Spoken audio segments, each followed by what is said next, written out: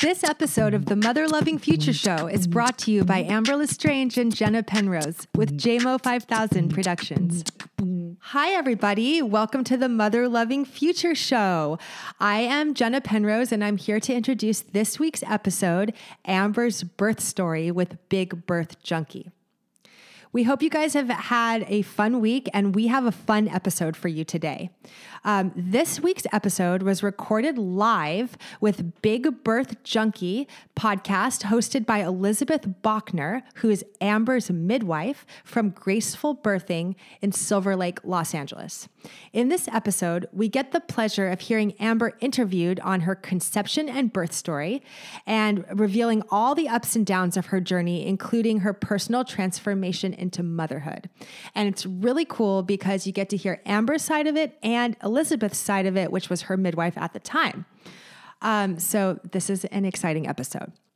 Before we get into that, let's read a review because, as you know, we love to give a shout out to anybody who leaves a review for our podcast because we just love you so much that we just need to read your review. So today's review is called New Favorite Podcast, and it says, I love everything about this podcast. The honesty, open, and frank sharing about life being a mother and for those considering becoming a mother.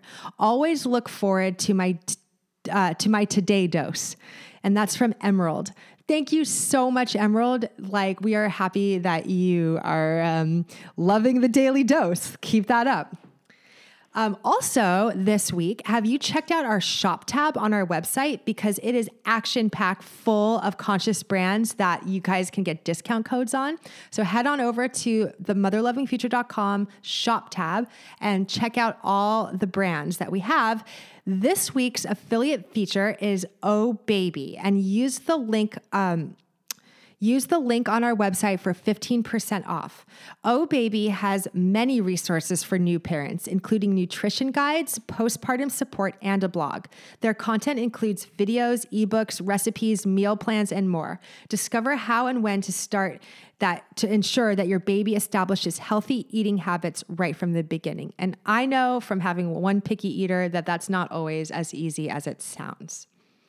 So last thing before we get into the episode, just want to give you a quick definition for Amber's birth story. And that is, Amber shares her raw and real journey through conception, pregnancy, and birth. So without further ado, let's get into it. Hi, everybody. Thanks for coming. I really appreciate everyone who's showing up for this intimate gathering, and welcome to a live taping of Big Birth Junkie. Yay! Shimmy, shimmy. And we've got Amber here this evening, Amber Lestrange, and she's going to be sharing her story, and we have an extra special guest. Yes. Would you like to introduce yourself? What's your name? Valentine. Mr. Valentine. And we're gonna be sharing your birth story today. What? When you were on the inside and then when you came outside. Yeah. So I just want to do a little introduction here. So Amber's also here. Amber's here with her partner today, Jenna. And Amber and Jenna are the co-creators and hosts of the Mother Loving Future Show. And it's a podcast of conversations in the new paradigm dedicated to the revolution of consciousness and the realization that the work starts with healing ourselves. I couldn't agree more. Every episode of the Mother Loving Future Show is an opportunity to look deeper into the world of mindful relationships, radiant health, modern spirituality, and conscious parenting. I love how you said that. That really is concise, and it hits every point. Thank you. Yes.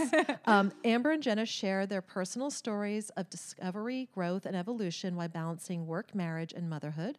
Jenna and Amber are two mamas of toddlers riding the current wave of consciousness in Los Angeles, California. Jenna Penrose is a writer and a lyricist with a BA in philosophy. and an MA in anthropology. And Amber Lestrange is a certified Kundalini yoga instructor, holistic health coach, and a model. They dedicate their work to shifting the consciousness of the planet towards balance, ancient feminine wisdom, and sustainable systems for all forms of life on Earth. I am so in alignment with everything there. Awesome. This is toddler. Valentine just wants to clear up. He's not a toddler. Oh, you're not a toddler? No. I'm a kid. You, He's a big kid. I Sorry. will totally go Just with that. for the record, that we need to update our intro. I'm not He's a kid. Toddlers are bigger than kids. That's true. Thank you for that intro, Liz. You're That was welcome. brilliant. Thank you. It was quite lengthy. I didn't quite realize that. Quite a mouthful there. Thank you so much for having me. You're welcome. So Amber and I go way back. How many years ago did we meet? Way back. Well, Valentine is 4, and so I'd say about 5 years ago. That's right. Yeah. Elizabeth was my midwife, and we became close friends through that whole process. And then I met your whole community. Yeah, that's right. And also I passed you on to one of my other best friends. Who was that? Paloma? Oh, yes, of course, Paloma. And yeah, you've just been, part of our lives. It's so funny going through such an intimate process and such a major life transition. That bond and closeness is just, it feels like your family. You're going to get me all verklempt. Oh, I'm going to good. start crying. Good. There's a I hope there's a so. lot of people out here I feel the same way about. Yeah, it's a magical experience to have together. Would you be willing to share the conception? Because I know that was a bit of a surprise for you. Oh, yeah, this is a great story. All right, ladies, hope you're sitting down for this one. Not the usual conception. Conscious conception is a bit of a buzzword at the moment, especially being a LA local. And this was an interest. I would have done it in a way where I intentionally, called in my baby spirit and had time to cleanse my body and done a heavy metal protocol and meditated on it and, all that kind of stuff. But instead, my now husband and I back then had been engaged for about 6 weeks, and we were on our way to a friend's birthday party, and basically we were running half an hour early. And he said, well, we could just sit at the dingy Korean food restaurant bar, or we could just go into a back street and make love. And so, I'm going to clearly take the better option. And so it was a very unexpected kind of turn of events that night. And I had been diagnosed as infertile and with polycystic ovaries earlier on in my life. And so the label, my ego had attached to the identity of being infertile, and it had become a story of mine. And so for most of my life, I just kind of followed that belief that I was infertile and that it was going to be really a mission to try to get pregnant. So it was really never a big, hey, sorry. Go watch your show. There's my little butterfly right there. The result of all this magic.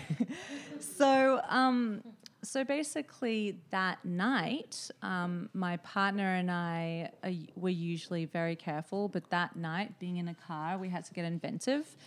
And I'm like, oh, well, what doesn't matter if it's every once in a blue moon, nothing will happen. I'm infertile, don't worry about it.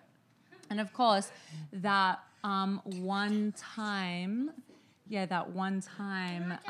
little Mr. Valentine that is sitting right next to me heard the call and popped right in. Go on, Jenna's going to help you with the phone.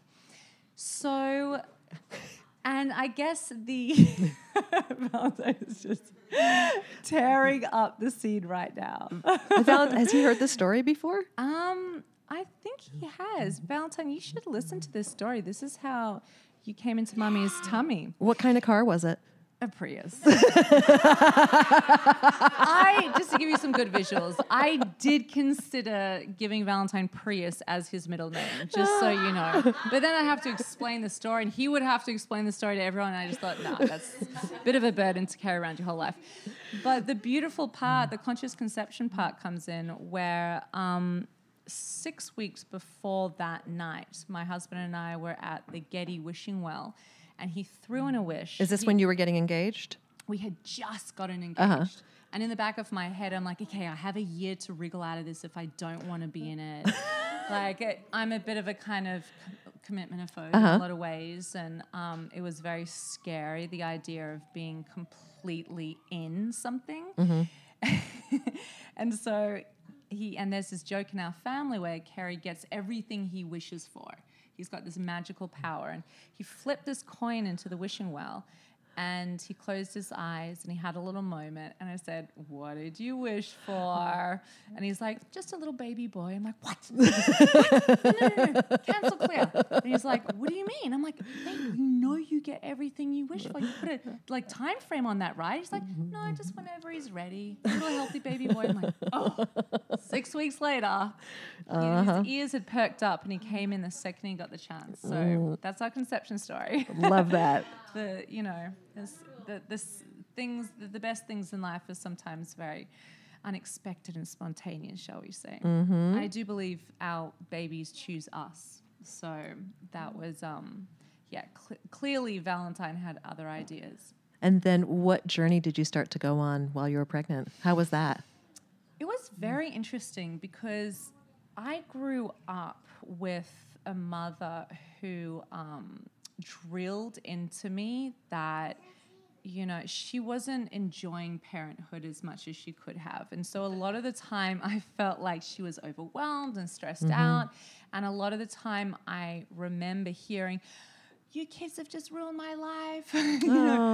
I never wanted this much chaos. And I think that's common. I think it is common. It's a common story. There's a couple nods in the room. Yes. Yeah. And, I know we all do our best to the degree we can in a life of stresses and overwhelm. And we're all dealing with our own pain a lot of the time. So it's hard to be the best for someone else when we're so immersed in our own stuff. So that was my mum's story. And she kind of drilled into me that parenthood and being a mother was a drain and was going to rob you of your freedom, of your creative pursuits, of your independence. And so I had inherited that belief system.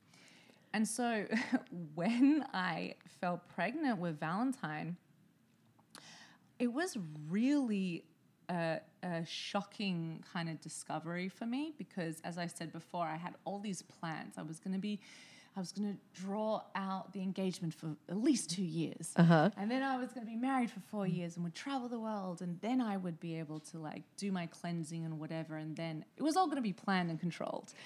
But just like parenting? Yeah, that's when God laughs at you. Yeah. Exactly.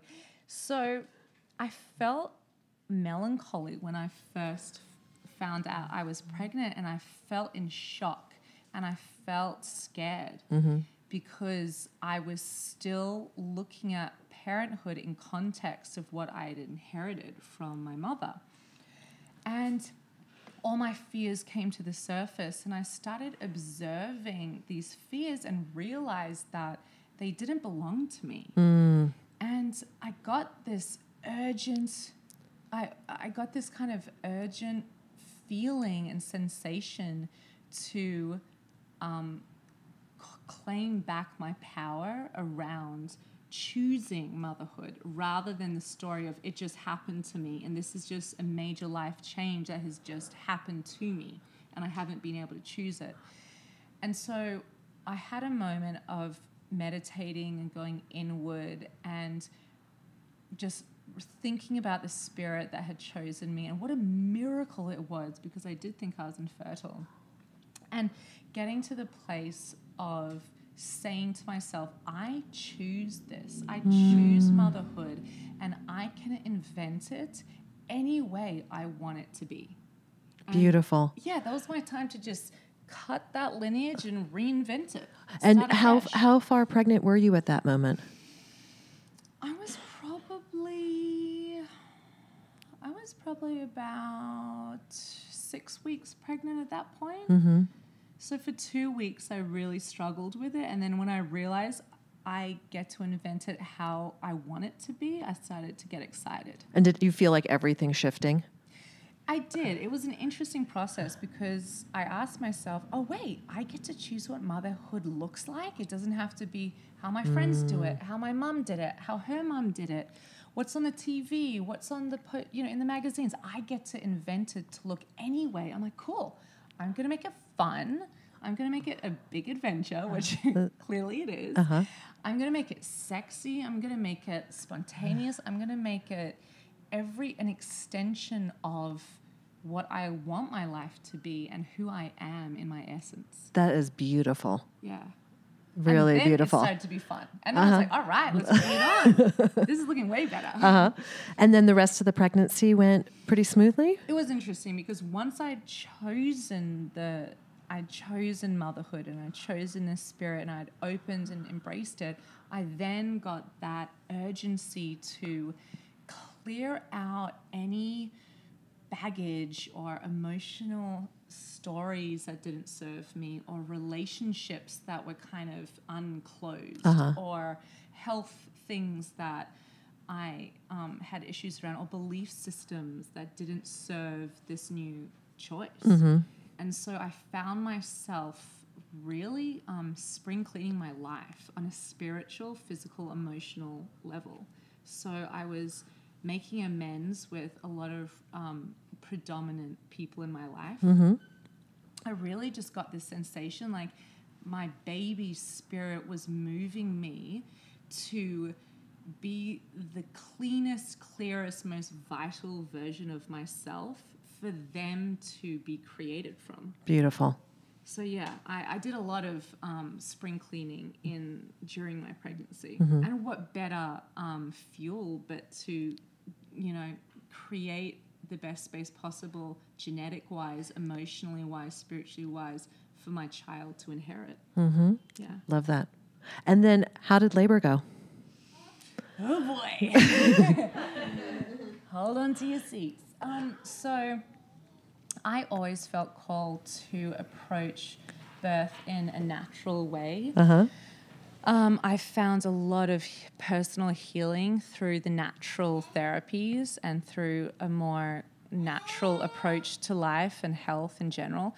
So it just was always seemed like the next step was to do an unmedicated natural birth. So I also am, I'm a Leo. I'm a full Leo. And I grew up with two brothers. Woo, to all the Leo ladies. I grew up with two brothers and I grew up fighting. I grew up like one of the boys and always felt quite a capable, tough, high pain threshold kind of woman. And so I had been through some major accidents in my life, which I held quite well, and I just assumed that birth would be put in that same category. And? Silly, naive little girl. And so I went in it with assumptions that it was a pain or a sensation that I was maybe familiar with or could get in touch with. Did it feel like anything you'd ever felt before? Never. And how would you best describe it? It was the energy of the universe running through me like a freight train, like that expansive, it was like I was contracting and expanding at the same time. And the force was otherworldly and was so intense and had a mission of its own other than what I could control, that all I had to do was surrender and pray. And how long did it take you to surrender? Gosh, it was all such a haze. I think, our bodies and minds have an incredible way of blocking out intense moments, especially birth. So we go in for the second round. Uh-huh. I think that I could handle pre-labor quite well. I quite liked it. It was quite exciting. And you had your community with you, right? Yeah, I did. It's funny because when the birth kicked in and things got serious, like an animal, preparing for birth, I wanted to retreat into a space where I could let go and not have to be with anyone else or anywhere else, just fully within myself. So we didn't have any community around us during the labor or birth. My mum and my mother-in-law were there, but in hindsight, I would have preferred no one to be in the room besides you and Carrie, my husband, and my doula. So pre-labor was kind of fun and exciting. And then when my water broke, that's when the universal freight train was coming into the station. It was intense. I still remember seeing you and you described it so well, of this expansion and contraction at the same time. Yeah. It was like, I remember looking at you and going, oh my God, I'm like watching it kind of spiral in, and you're just trying to hold it together almost. Yeah. Yeah, it was scary I'd never been so out of control in my life before. Like it's truly the only thing to do is surrender and trust that your body knows what to do and the baby knows what to do. Right. And which are the words I was probably saying. Yes, exactly. Yeah. No, you definitely imprinted them in my mind. But it's interesting because we have been programmed to avoid pain and discomfort for our whole lives as humans. And it's almost like we need training to surrender to the discomfort in order to move with the energy of birth. Right. So I love how you're using the word discomfort, and you could have chosen to use the word pain, but using the word discomfort because life has discomforting times that aren't necessarily painful, but it's uncomfortable. And we don't know how to move through that. We know how to buy our way through it. We're kind of taught that. And often that emotional discomfort, obviously there's physical and emotional discomfort, but that emotional type of discomfort often perpetuates the more we try avoid the discomfort. And I have found the most raw, intense discomfort I have felt emotionally in my life, like major breakups or losses in that relationship zone, the more I tried to distract myself from it and not move into it and lean into it, the more it haunted me. So I have a question. Did you find yourself at any point in time during the labor trying to disassociate or distract from it, and then you had to lean into it to get through it? I think if I really drop back into the visceral sensations, which is how I get back to those moments most, it feels like through your coaching, I was trying to move into it. And my technique to do that became very primal. Right. It became just like trying to continue staying open, intentionally staying open with the breath, with movement, with this roar came over me, this moaning groundedness came over me, and those sound really helped me stay grounded. And I would go inward. I would really just close my eyes and use the breath and try move with the energy rather than tense up and move away from it. I would try to, but I'm sure in the beginning I was so bombarded by this sensation. My initial instinct was to I think that's a human instinct. Freeze up, yeah. To do that. And that's why I think it's so brilliant to arm yourself with preparation in these moments, to train yourself to open up with the discomfort, or have tools like hypnobirthing, which keeps you grounded and keeps you open. I haven't done that, but I heard it's incredible. Next one. Possibly. So we knew on a physical level he was on the inside, and he liked to, was it suck his thumbs, or he was putting his hands under his chin? Yeah. Yeah. Yeah, one of those ones. And did he move his hand? Elizabeth was like, I know the answer to this question. Just looking at me with this little smile. Well, there were two issues, I think, on the on Valentine's front that, I don't expect him to take responsibility for, but it was definitely part of my journey. So one aspect was that, he inside the womb, he would take this position of putting his fist underneath his chin, Right. which was super cute when he's like all cuddled up in there. Not so cute when you're trying to pull him out. So anyone who's taken my childbirth ed class knows this, and I talk about it all the time. When a baby's head is like flexed and the chin can't tuck to the chest, the smallest part of the head can't present. It's the bigger part of the head that presents. And so sometimes it takes more time. Sometimes it's a little more painful. And I'm always telling the little ones inside, it's like hands to heart, hands to heart, hands to heart, it's a good chin to mantra. chest, to really trying to support an efficient labor. That would have been nice. Yeah, that was not the lesson.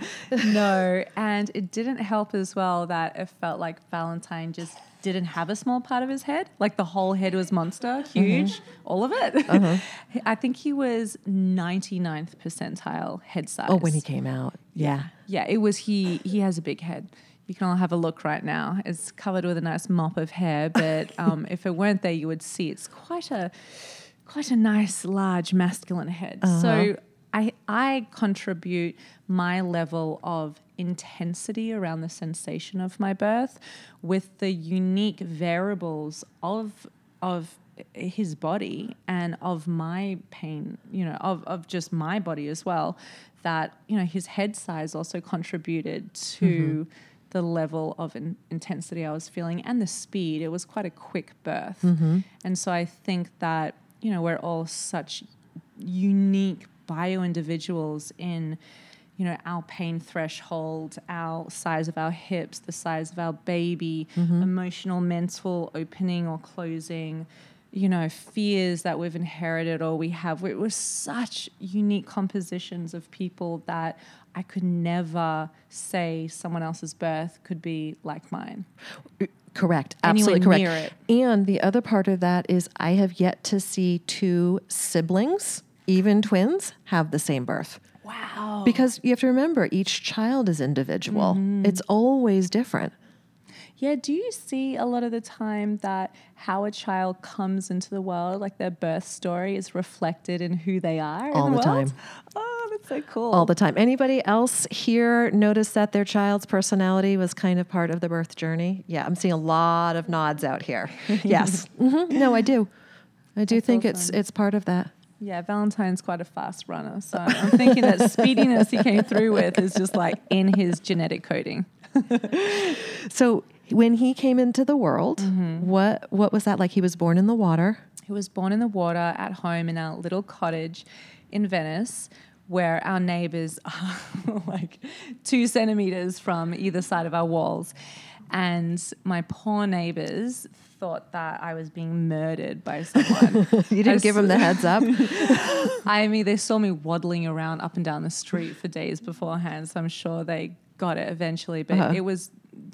I had a girlfriend living across the street in the back unit of the house, and she never was told me this. texting me going, "Are you okay? I can hear you from my Didn't know bathroom, which is at the back of the back house." I'm like, throwing my phone against the wall. Yeah, it was because my birth was quite quick and it was quite intense for me. I felt like I was, I had an existential experience after my birth. I was waiting for that, being flooded with endorphins and looking down and feeling pure love and feeling connected with your baby in this like bubble of bliss like nothing else didn't come. And it really freaked me out because I felt disassociated to him and the room and my body and my partner. And I think that my body was in trauma and shock from the intensity of what had happened because of the speed of it, that I didn't have a moment to ground. I was so blasted open energetically and physically that I wasn't in my body enough to connect with my child. So it was scary. The afterbirth process was scary on that level. Physically was also quite, I couldn't really walk for days. I thank God I had my mother-in-law and my mother there helping me to the bathroom and changing sheets and making food and doing everything else because I couldn't really move. And it took me about 10 days to ground, to come back into my body and start feeling connected to Valentine and to what was going on. Right. And then not to mention the sleep deprivation. Oh, well, that went on for years. It's still going on. I ended up with a foot in my face this morning. Yeah, the sleep, I mean, I could handle the sleep deprivation in the first couple of weeks. It was fine. Once I had grounded back into my body and I could feel connected to myself and to my child, I then felt that immense overflowing sensation of connection and love, and I just didn't want to sleep.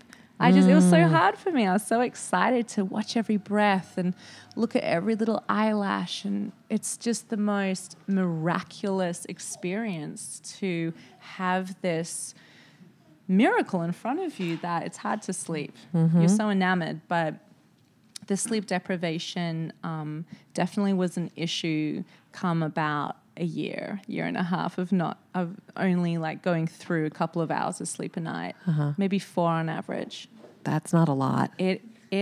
I honestly, we just recently did a podcast on postpartum and the 40-day rule, and I definitely did not do the 40-day rule, which I'm definitely doing next time. Well, also, I mean, it was quite the community after the birth. I've never seen anything like that. It's beautiful. And someone had a guitar playing the guitar with like the community all around. But I can also imagine the challenges because, you weren't in your body.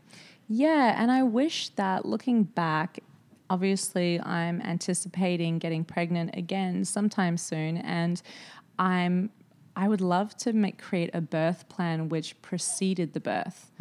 So I would like to create boundaries around the space after the birth to just have quiet time and to go inward and not to feel obligated to anyone or anything but to my own self. I try to explain that to pregnant people before they give birth, but it somehow doesn't sink in.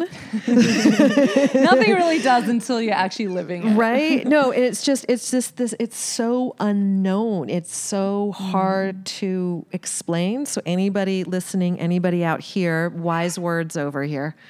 Yeah, it's good to have a plan and to just give yourself space to recover, because I blame my inability or just unawareness of how important that recovery stage in postpartum is. I kind of blame that on my miscarriages and my current health issues. I feel like I never fully recovered from my birth.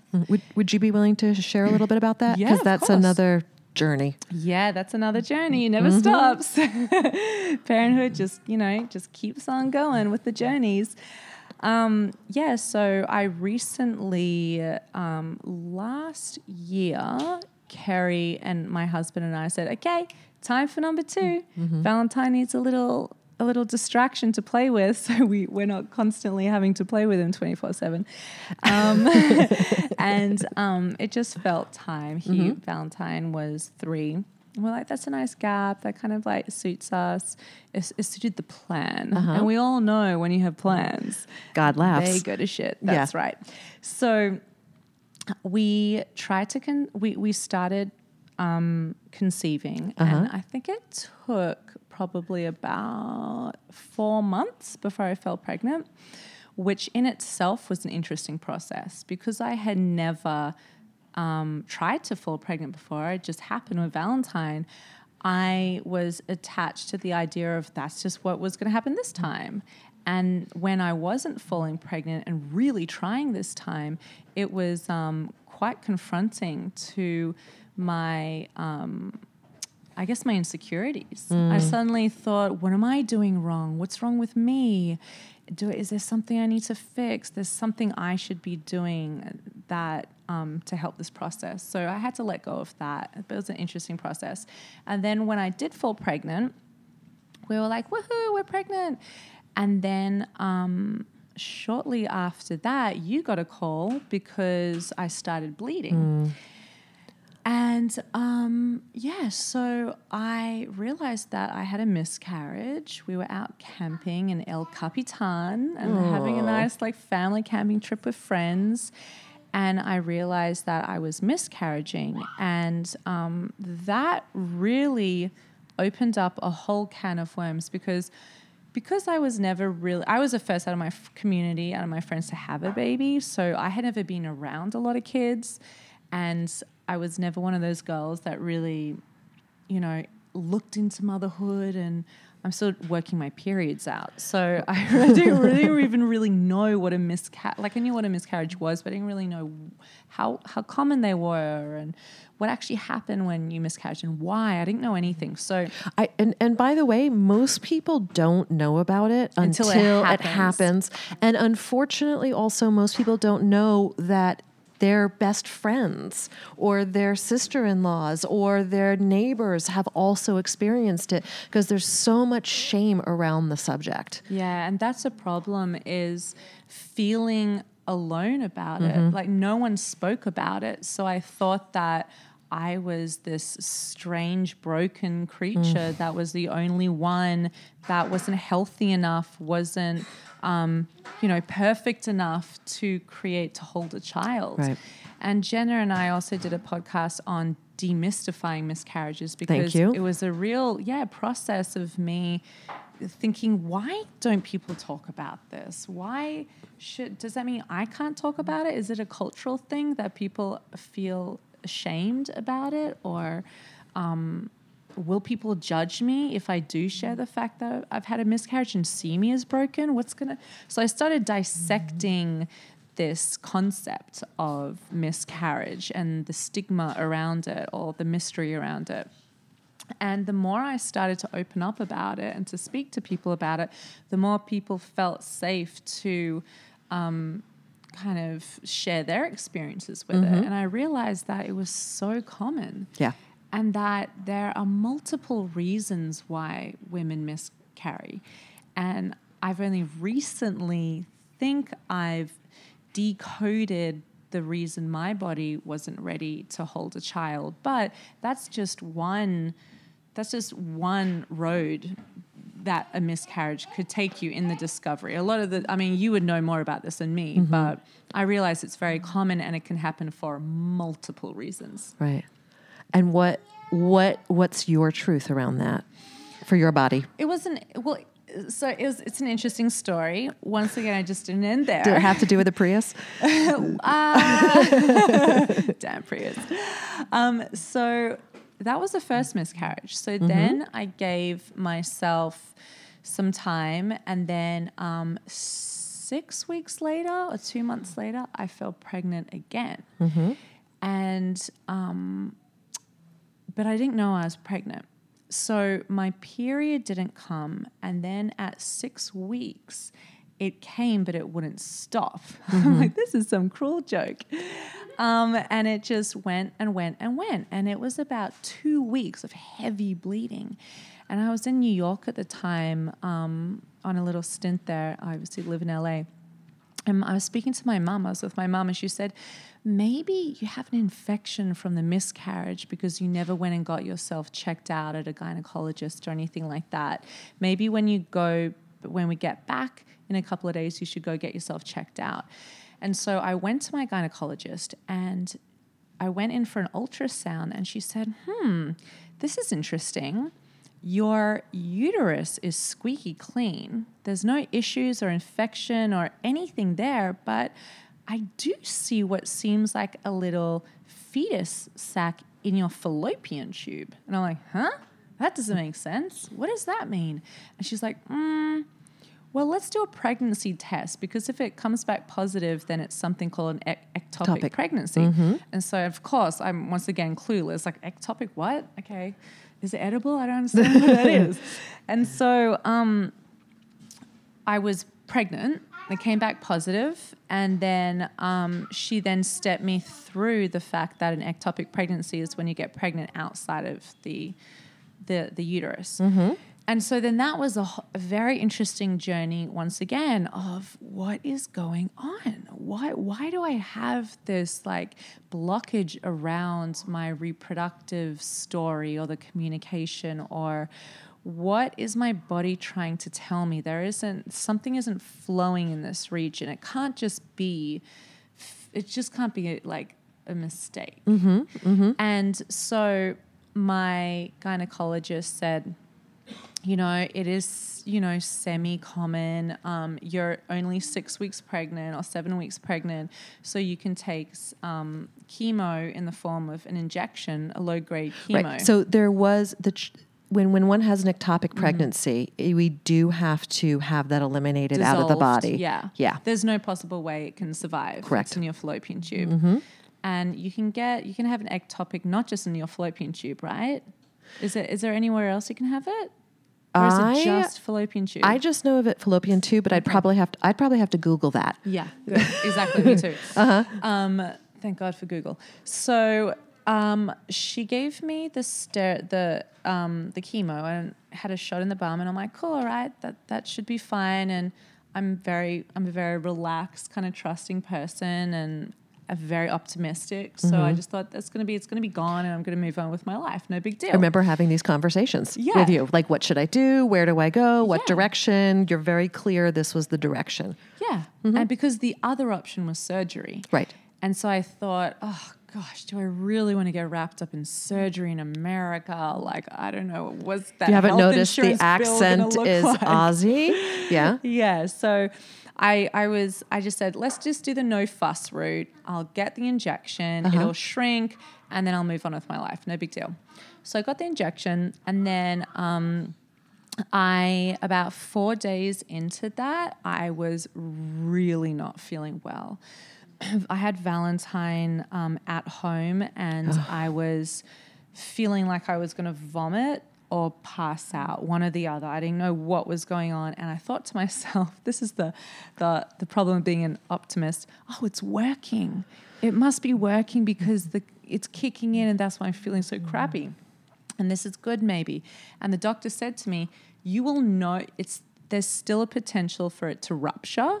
And when it ruptures, that's a life or death situation because you're going to be internally bleeding, right?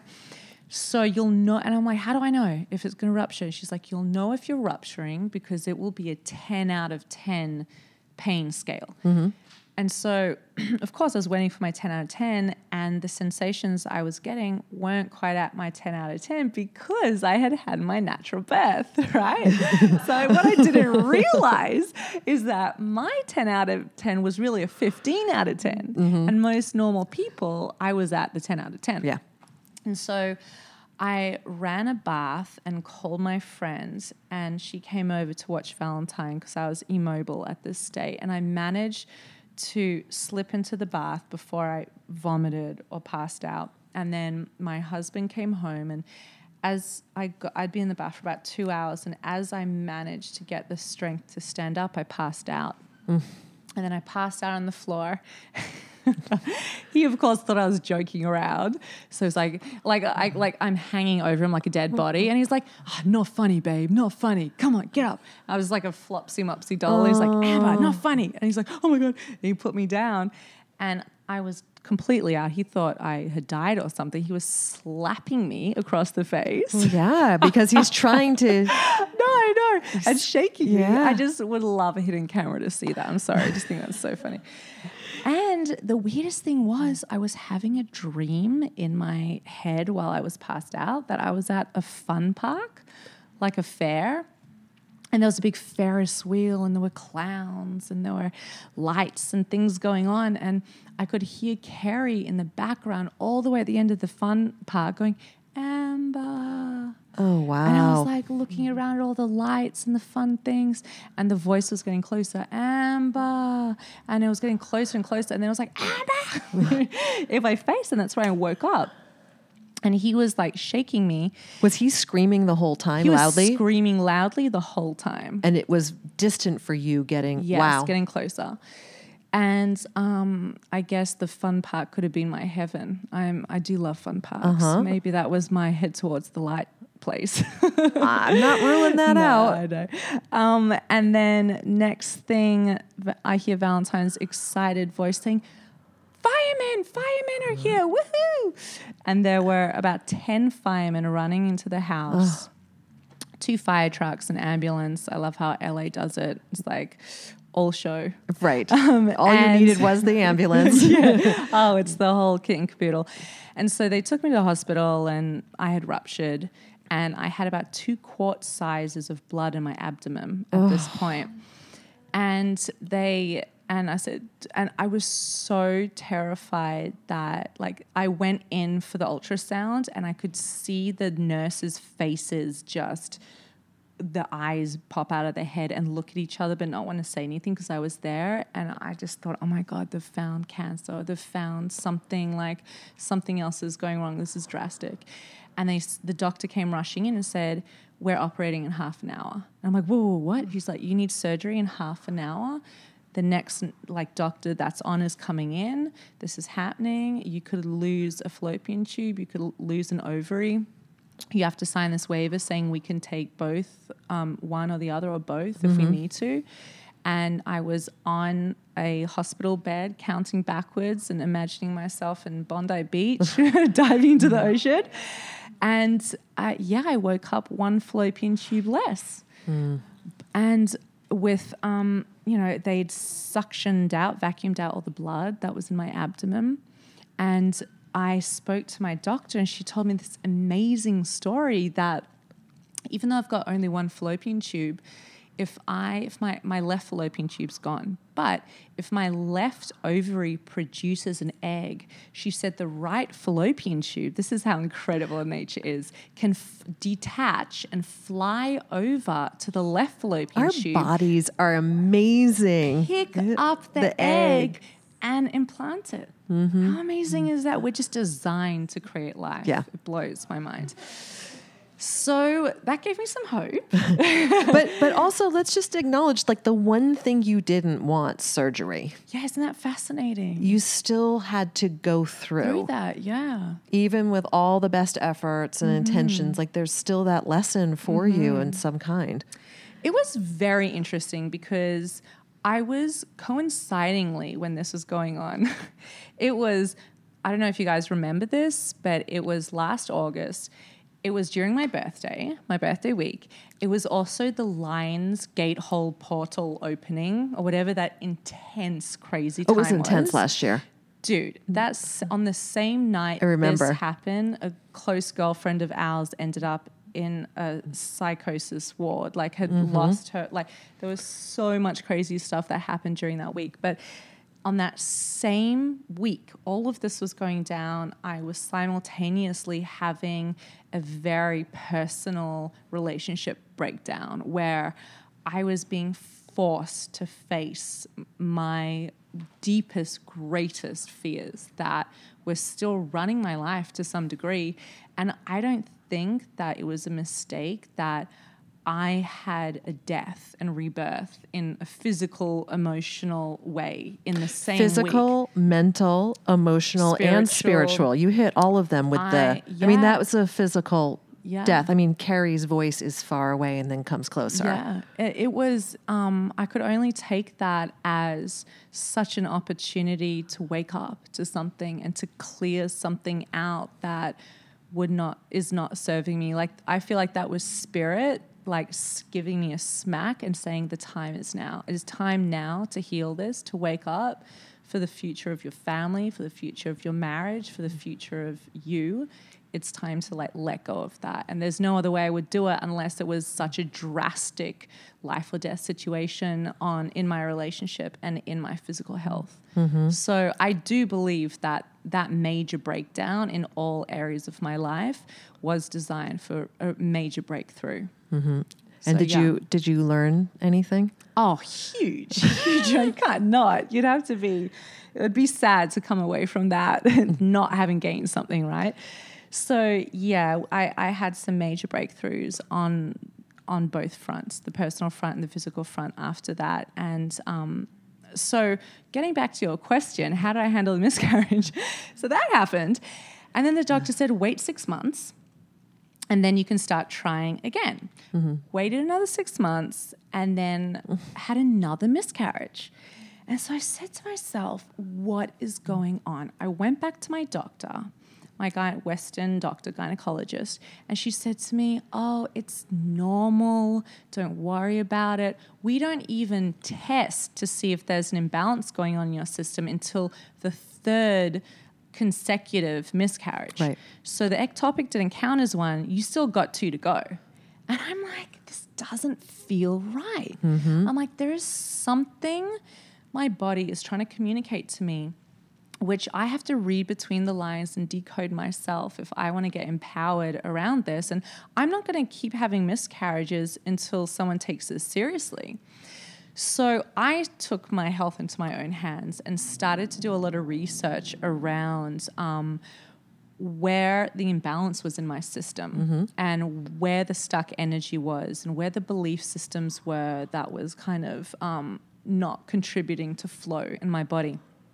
And I found this brilliant doctor who works on a whole bunch of different alternative healing modalities. One of them, the predominant one being kinesiology. And he discovered that I had 2 viruses in my system, which he believes were contributing, if not the main contributor to the imbalance in my system, Epstein-Barr and retrovirus. Not to be confused with AIDS, because a lot of people, when they Google it, it's AIDS. It's not. It's something different, the retro. And that was creating a disturbance in my hormones, which had lowered my progesterone. Because you knew your progesterone was low at this point. So right? I didn't. Oh, you didn't? I learned through him. Okay. My gynecologist couldn't even say to me, go get your progesterone tested because low progesterone creates miscarriages. She couldn't even tell me that. So I'm learning this all by myself, which should be common knowledge, right? Yes. So I then discovered I had low progesterone, which created the miscarriage. But what created the low progesterone? So then I looked at the Epstein-Barr virus and also the fact that I never recovered from my birth properly. I nursed for over 2 years and I never gave myself those 40 days. And motherhood had been I also did attachment parenting style and I'm committed to being an incredibly present parent. And that demands a lot of energy and time. And so motherhood for me has been extremely exhausting in a lot of ways and obviously beautiful and satisfying in all the ways we know about. But I was running on anxiety for the past couple of years since being a mother. And that releasing stress receptors in my body was feeding the virus and feeding the imbalance in my system. And let's go back to the birth and the fact that you were so open. It took 10 days for you to come into your body. You know, you had said you were like disassociated. And the stress your body endured physically to birth him as the starting point, then the anxiety. That's it. So the stress of the birth, then the stress receptors from just being basically low-grade stress the whole time. For 2 years. For 2 years, plus the stress of the ectopic and other personal stuff I was going through.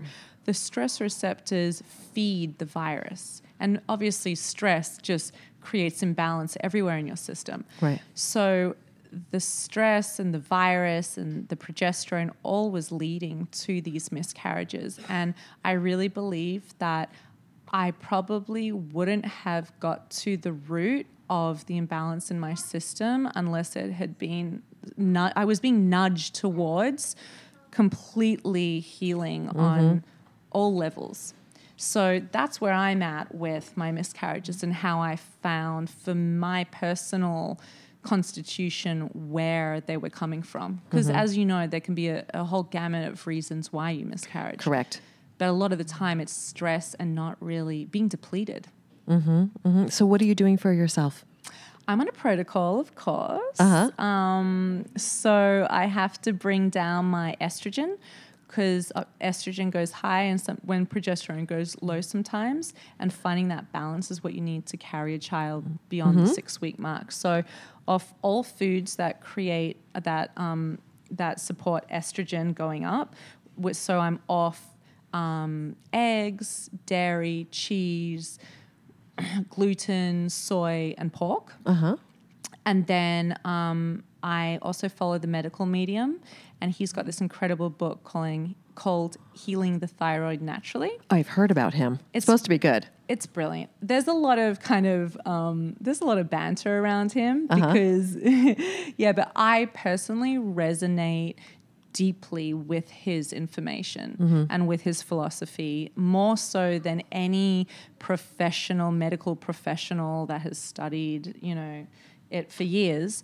I resonate deeply with the medical medium's ideas and philosophies around Epstein-Barr, and that being connected to all the symptoms I've been suffering from since the birth, really. So his book gives you a whole diet of foods that kill the virus and support balance and just recharging your system. So doing that and supplements.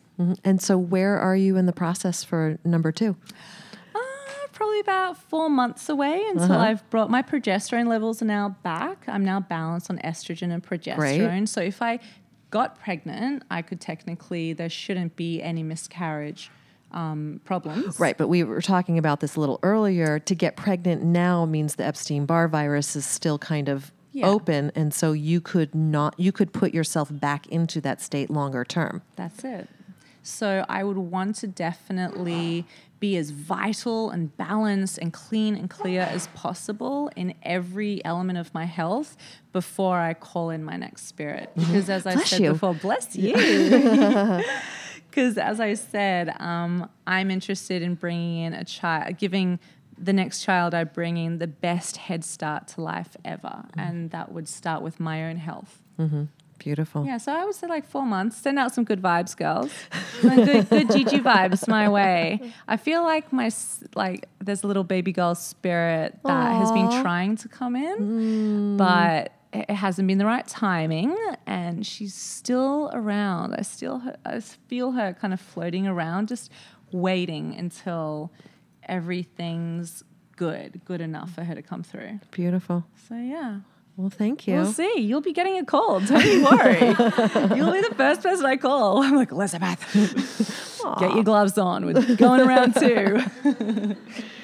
I wanted to open it up. Does anybody have any questions out here for Amber or myself? I have a question about Epstein-Barr. Come on up. Is this one of those things that everybody kind of? Do you want me to say on? Yeah, come on up. I'll pass it on. Okay, so hi, Elizabeth. Hi, guys. Hi. So, knocking water over. Excuse me.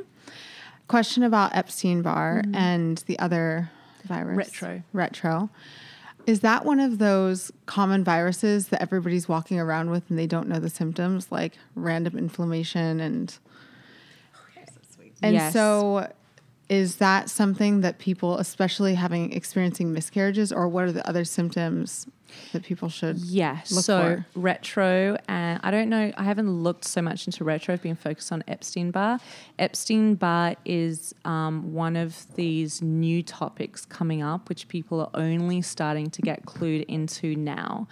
And I would say 95% of people have Epstein-Barr. It's something that we all have usually dormant or active inside us. And it looks like mono, it looks like glandular fever in Australia, we call it a mono. And then it can look like a thyroid problem, and then it can look like a Lyme disease, autoimmune kind of dysfunction in your body. So it goes to different levels depending on your stress in your life, major traumas, trigger it to the next level.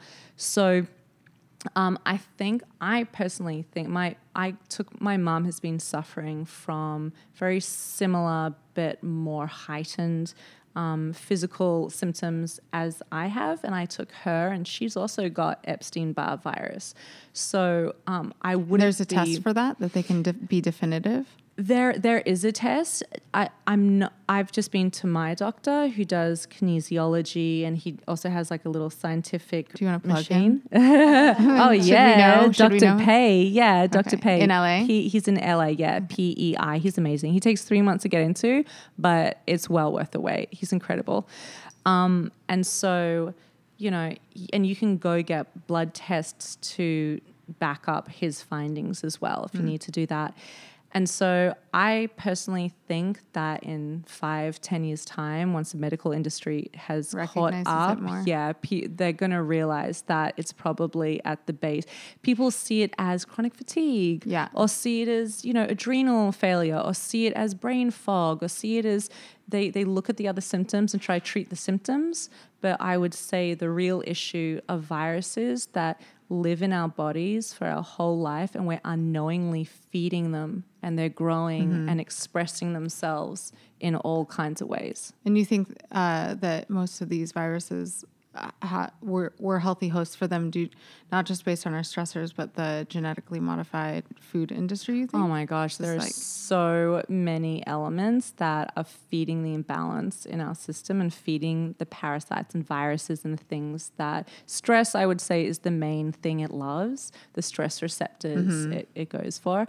But yeah, there's certain foods. That's why I think it is so important for whether you're looking to get pregnant or not, just as a human to go get tested for viruses, because you could be doing something daily thinking you're being healthy, like me eating eggs every day, organic eggs, thinking I'm being healthy and getting healthy protein in there, and I'm feeding this virus. Yeah. And I think it's important just to kind of look beyond the veil like that. Really check it before we spend my daughter and money. I got parasites, and that was a whole 3-month checking what's under the veil journey. And sometimes it's really hard to get an accurate reading on a test because they are fluctuating and they're moving in and out. Snapshot. It's really it's a snapshot. That's what they call it. Yeah. Oh, really? So how was your testing? What was your testing around it? Blood, urine? Blood, stool samples. Stool samples mostly. I mean, that's how we detected it. We found it in her stool. And then I was like, well, we all need to check our stool now. Yeah, good. And so then we all got medicated, and then we all got on a diet, and then we all got on a cleanse, and then we all stayed on a diet. And now it's all about like understanding like how to like prevent parasites. Brilliant. But that's one layer. That's it. And then it infiltrates to the gut health. And it's all gut health. That whole journey was gut health. See, and then you got activated around the importance of gut health just from that. I'm getting my nutrition certification because of it. Brilliant. That's what happens. It pushes you onto a different path, these health quests. And the Epstein-Barr virus, a lot of the time, burrows itself in the thyroid glands, like literally burrows it and dulls the receptors. So it shows up as a thyroid problem. Underactive usually, or Hashimoto's as well. Yeah, and so people then go on thyroid medication for the rest of their life, but they're not actually getting to the root of the problem. Collapses all the other systems in their body. Yeah, but no one's really telling us to get to the root of the problem, are they? No. They're telling us to buy more medication. Because there's an amazing host of ingredients business they can to give be us. made. Yeah, exactly. Yeah. Fascinating. Cool. Yeah, Thank really you. interesting. You're welcome. Thank you, Danielle. Anyone else? Oh, yeah. Hi there. Hi, Priscilla.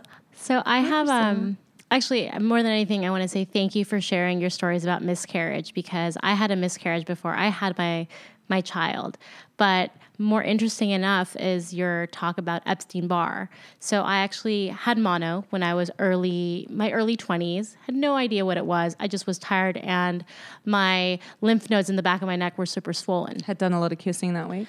I'm going to say it was probably from drinking coffee with other Marines. I'm a former Marine, so being around close quarters with a bunch of men can, I guess, get you the Epstein-Barr virus. That was a joke. So I contracted Epstein-Barr, but no idea that that was closely related to mono. And I was diagnosed with multiple sclerosis back in 2015, which is interesting enough.